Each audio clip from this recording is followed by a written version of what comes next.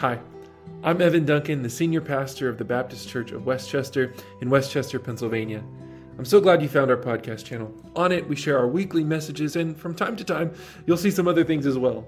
If you want to learn more about our church or see how you can contact us, visit bcwc.org. Well, welcome, everybody. Good morning. Good morning. It's so good to see you all, to worship together on this beautiful day. I'm particularly thankful for Ken, who lowered the AC a little bit earlier. So it's getting better. It's getting better. It had been 30 years since the empty tomb. A whole new generation of people were emerging in the early church, the first, second generation of Christians. Can you imagine what that might have been like? To figure out what it means to be the church now as this next generation of people receiving things from those who've gone before you, those who had depended on those first eyewitnesses' accounts. They're now dying, being killed. How do we move forward? I have friends who are on staff at a church in Waco, Texas. They were a church plant that kind of emerged with these interesting dynamic of these young adults and college students a few decades ago. And I remember sitting with them as they were trying to figure out, okay, but what do we do now that there are children? Do we need to make a class? Do we need to make some policies? There are people who want to be members of our church. What does it mean? Should we figure out membership? They were asking. What are we doing? And as they were imagining what it meant to have a new generation of people in their community, they were asking questions like, what are the things we want to make sure we pass on? What are the essential things that we want to make sure we're holding on to? Imagine 30 or 40 years after that empty tomb. 30 or 40 years after that Easter Sunday. It's been just a week for us since Easter Sunday as we celebrated last week, but sometimes a week feels like 30 years.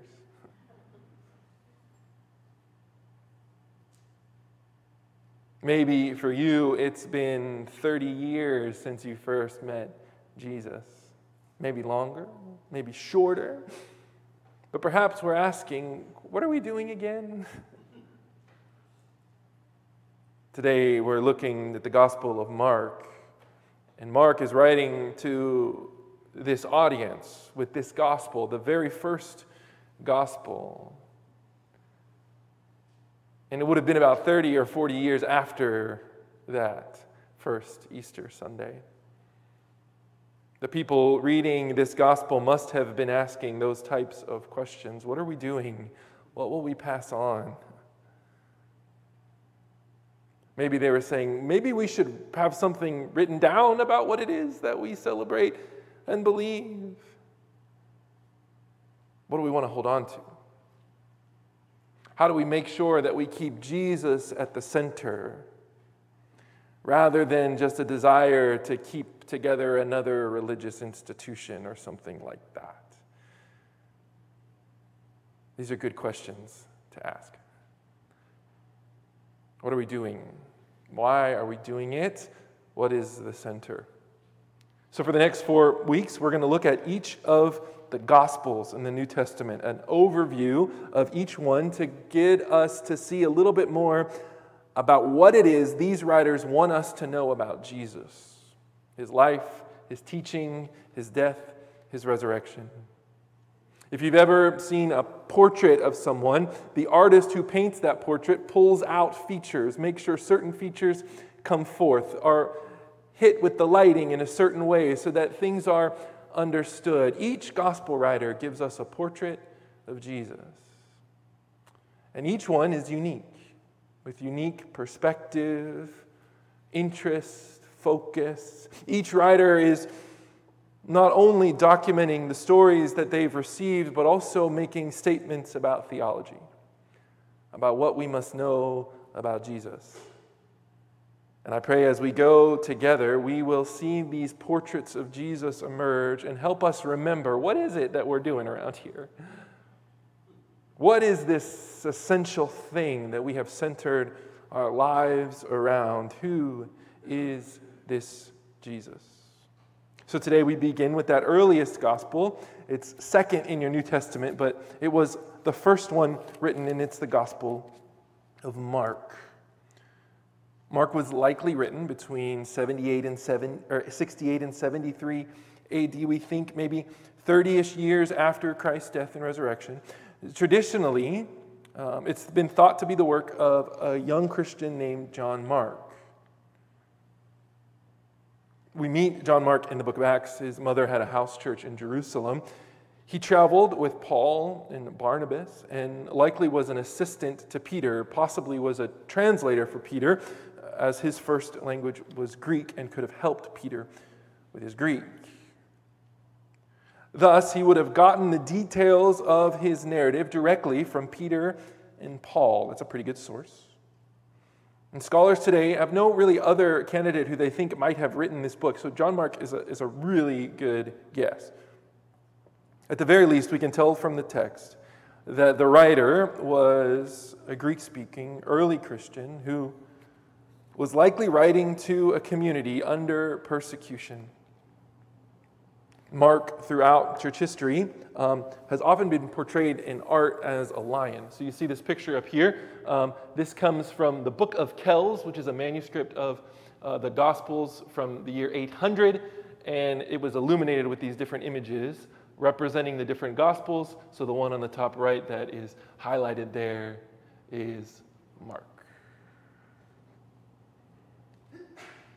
A little bit more about this book before we dive into the text. Mark writes with urgency. The word immediately is used 41 times. That's a lot of times.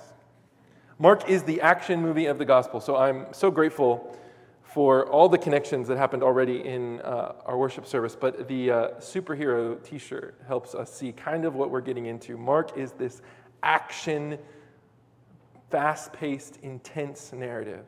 The first 8 chapters describe who Jesus is. The final 8 chapters describes how he will and does die.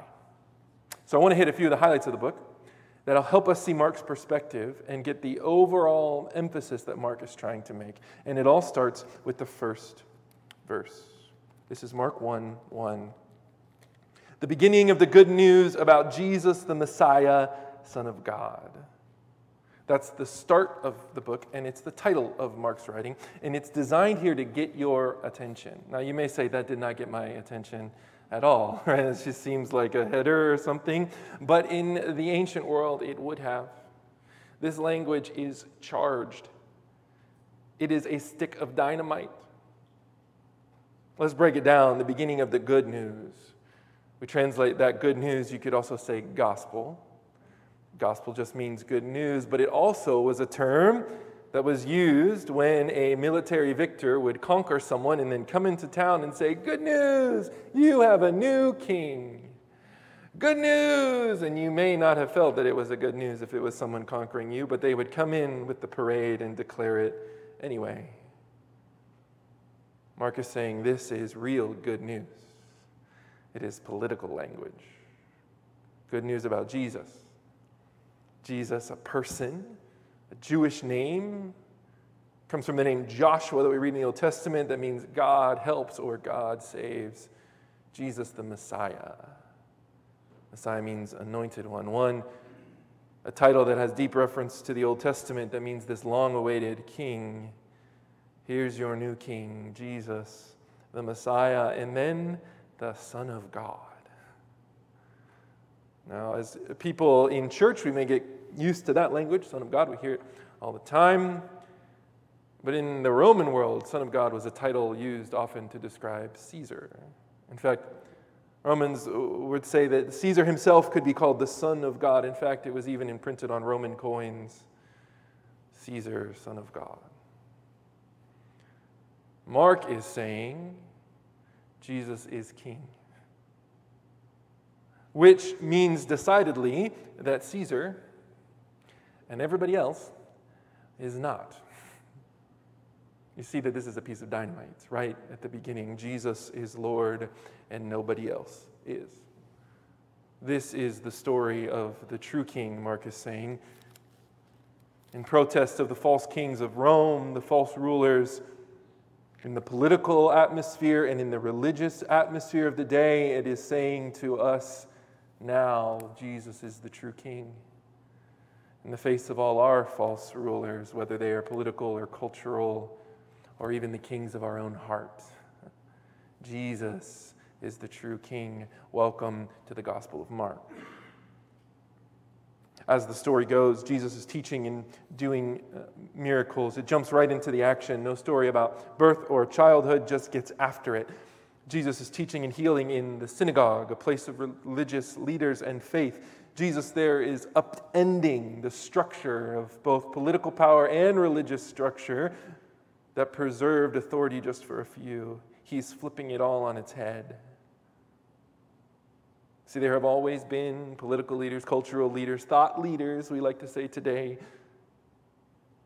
demanding allegiance of us. Mark wants us to know right from the beginning that Jesus stands up to every one of those to say these are counterfeit kings. There is only one worth following. And I need to hear that because I can be tempted to dream up, imagine a king for myself, even imagine a Jesus just the way I like him, who looks surprisingly like me, gets mad about the things I'm mad about, ignores the things that I ignore, who always just leaves me comfortable and unchallenged, and also unable to grow. Mark will not allow it. This is the true king. And so, we will get to know this king through dramatic action. So Jesus demonstrates his power. He's healing, he's teaching, he even forgives sins, something only God can do. And this bothers the religious leaders. They are frustrated. They're angered at Jesus for saying these types of things, for challenging them, for making them uncomfortable. So they say, Jesus, you must be an agent of Satan. Jesus has just been casting out demons, which seems like not something Satan or one of his agents would do. So Jesus says in Mark 3:27, what I think provides a little key to all of what Mark is trying to do here. Jesus says, in fact, no one can enter a strong man's house without first tying him up. Then he can plunder the strong man's house. What a strange little verse. What Jesus is doing is teaching an allegory here for Mark's whole understanding of what Jesus is doing in the world. That Satan, the accuser, the enemy, has taken residence in the world and possesses all of humanity with his rule and his death. That all the world is bound up by the accuser in shame and violence. And Jesus says, I'm a stronger one. Here to bind up Satan and free those who are trapped by him. And I will admit, in 2023, in the Western world, when we talk about Satan, people get a little nervous. What is this doing here? What do we do with this? But Scripture continues to point to this idea of a force, powers, and principalities of great evil. And it's not hard for us to see that there is great evil in the world. Great evil beyond what we would expect or imagine. Evil that would lead to things like genocide or Holocaust. Shootings and violence, great evil in the world. And Jesus says, yes, there is great evil, an enemy in the world, and the world has been bound up, but a stronger one has come. Jesus is the stronger one.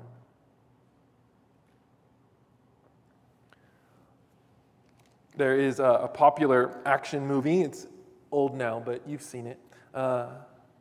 Starring Liam Neeson, right? His daughter is captured, taken hostage. The kidnappers call. And what does Liam Neeson say? I have a particular set of skills, right? And we unfold this incredible action movie of one setting someone free. Mark's an action movie.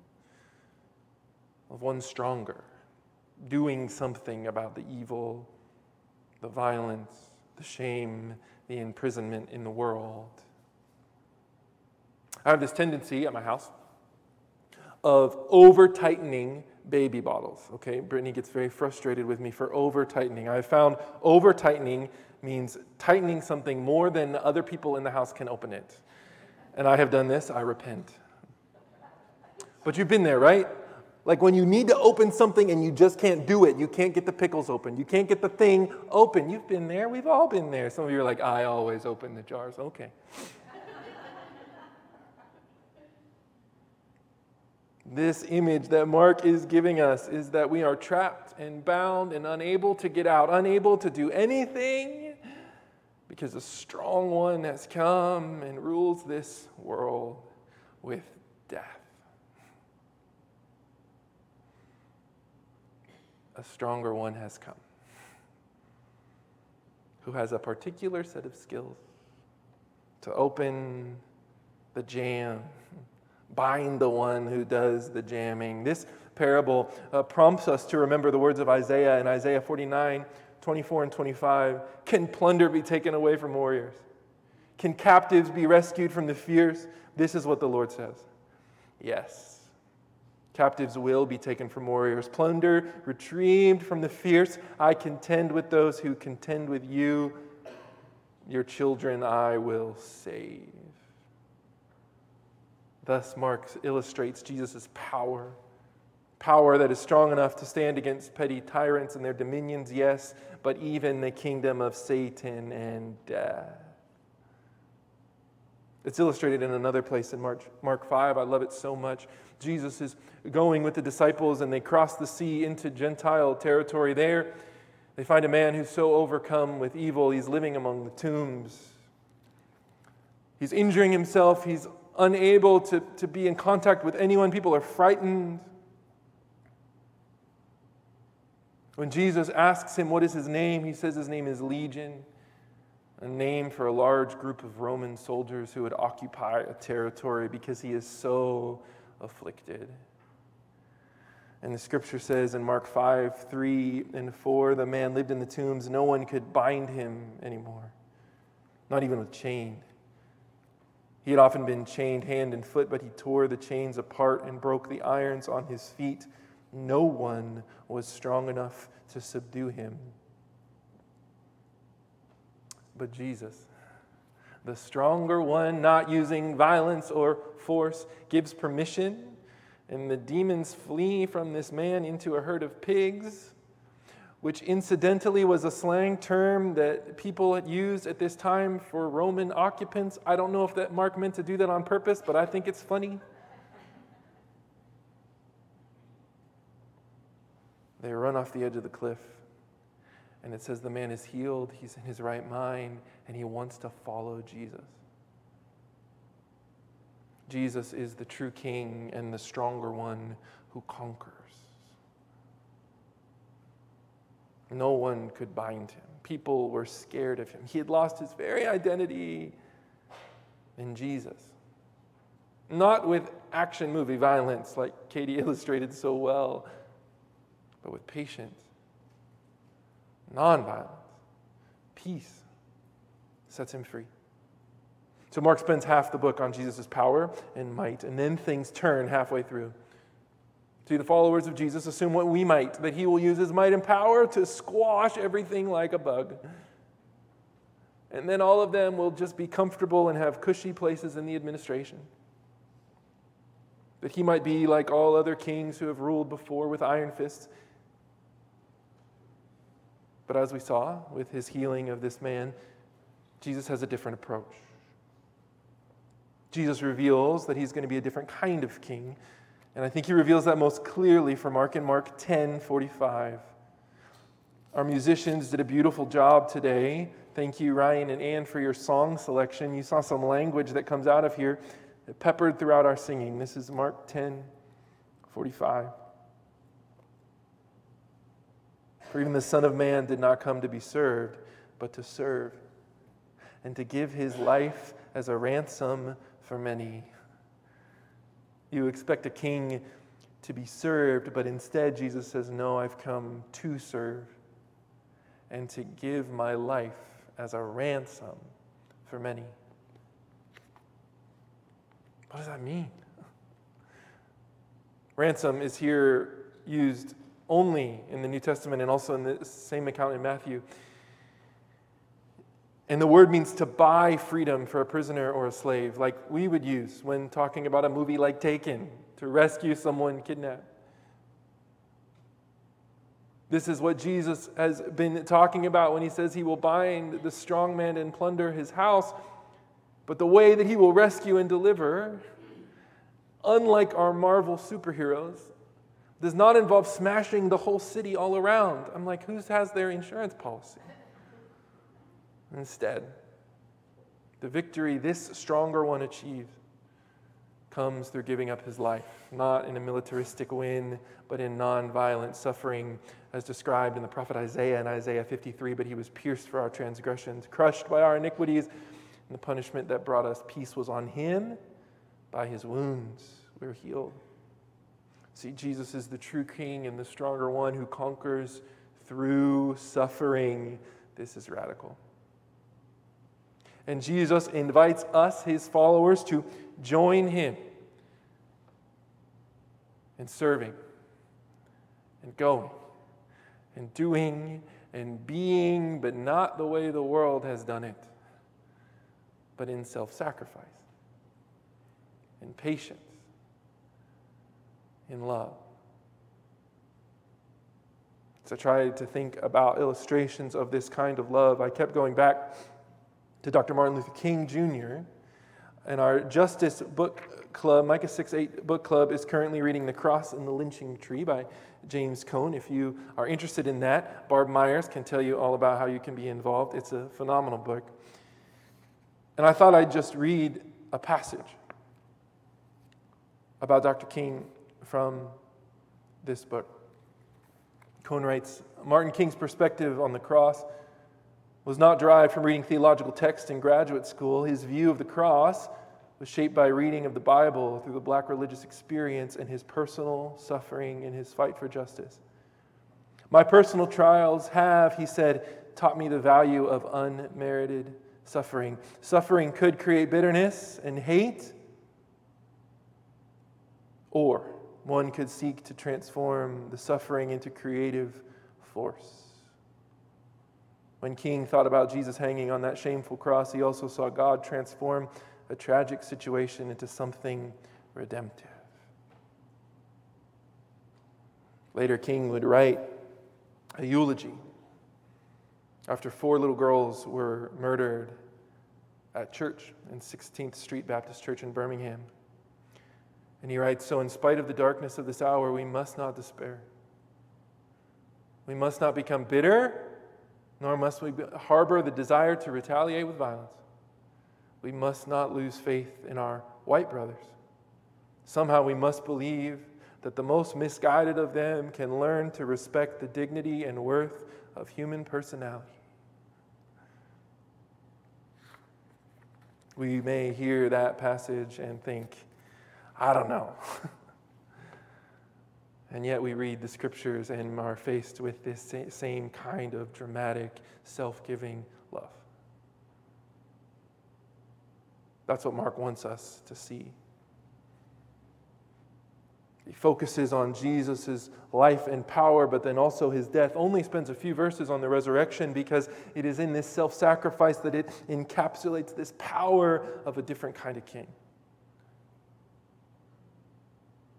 We see it at the end in Mark 15:39, after that account of the crucifixion. We find this verse. And when the centurion who stood there in front of Jesus saw how he died, he said, surely this man was the Son of God.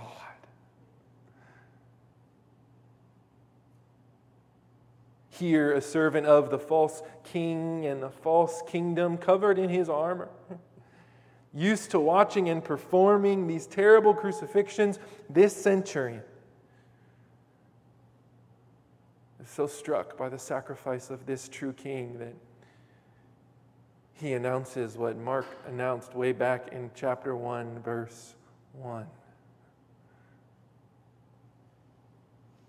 Let me read One more quotation from Dr. King. Life has its bleak and painful moments like ever-flowing waters of a river. Life has its moments of drought and its moments of flood, like the ever-changing cycle of the season. Life has its soothing warmth of the summers and piercing chills of the winter, but through it all, God walks with us. Never forget that God is able to lift you from fatigue of despair to the buoyancy of hope and transform dark and desolate valleys into sunlit paths of inner peace. This is the message of the Gospel of Mark for these early Christians dealing with their own persecution from an empire that was scared of them.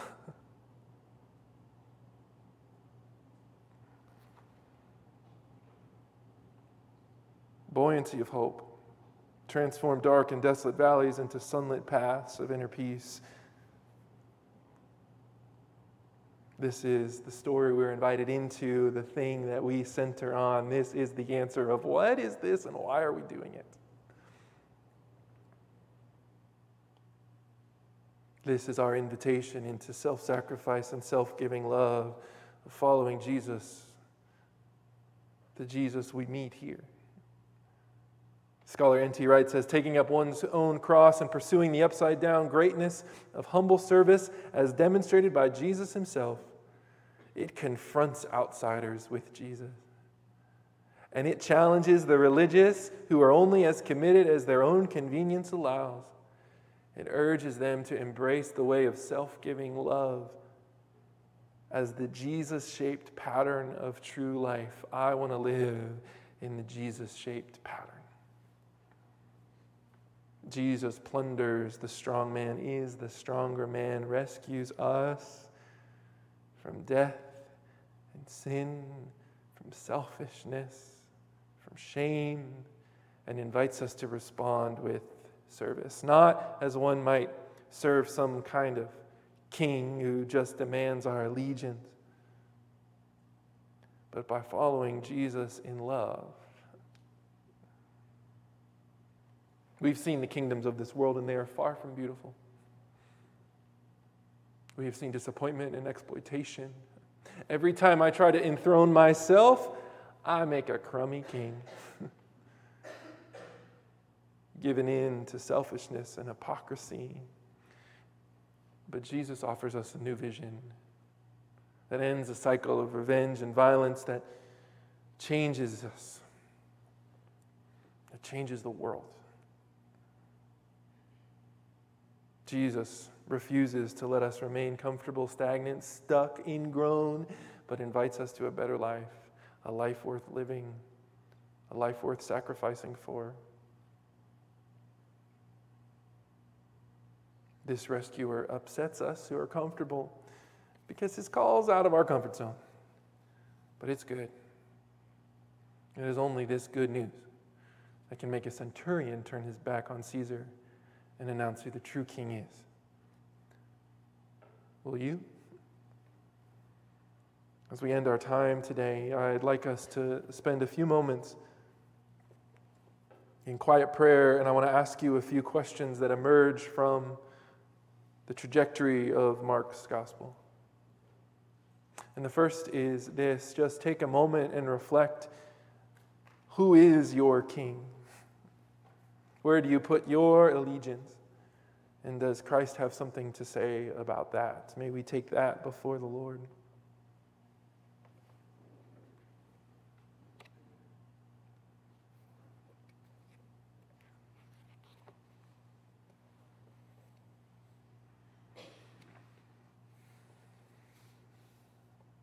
Next, we might ask, are we bound by anything?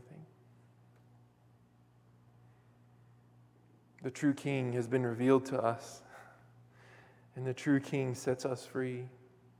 Is there anything you need to ask God to set you free from?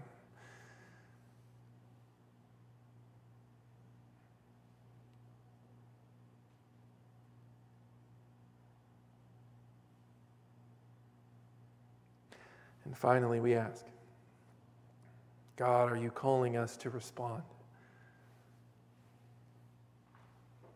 How? How might we respond to the true King, the stronger one, who conquers through suffering? King Jesus, we thank you so much for this chance to look at your scriptures, that you gave us the history of your people and your church,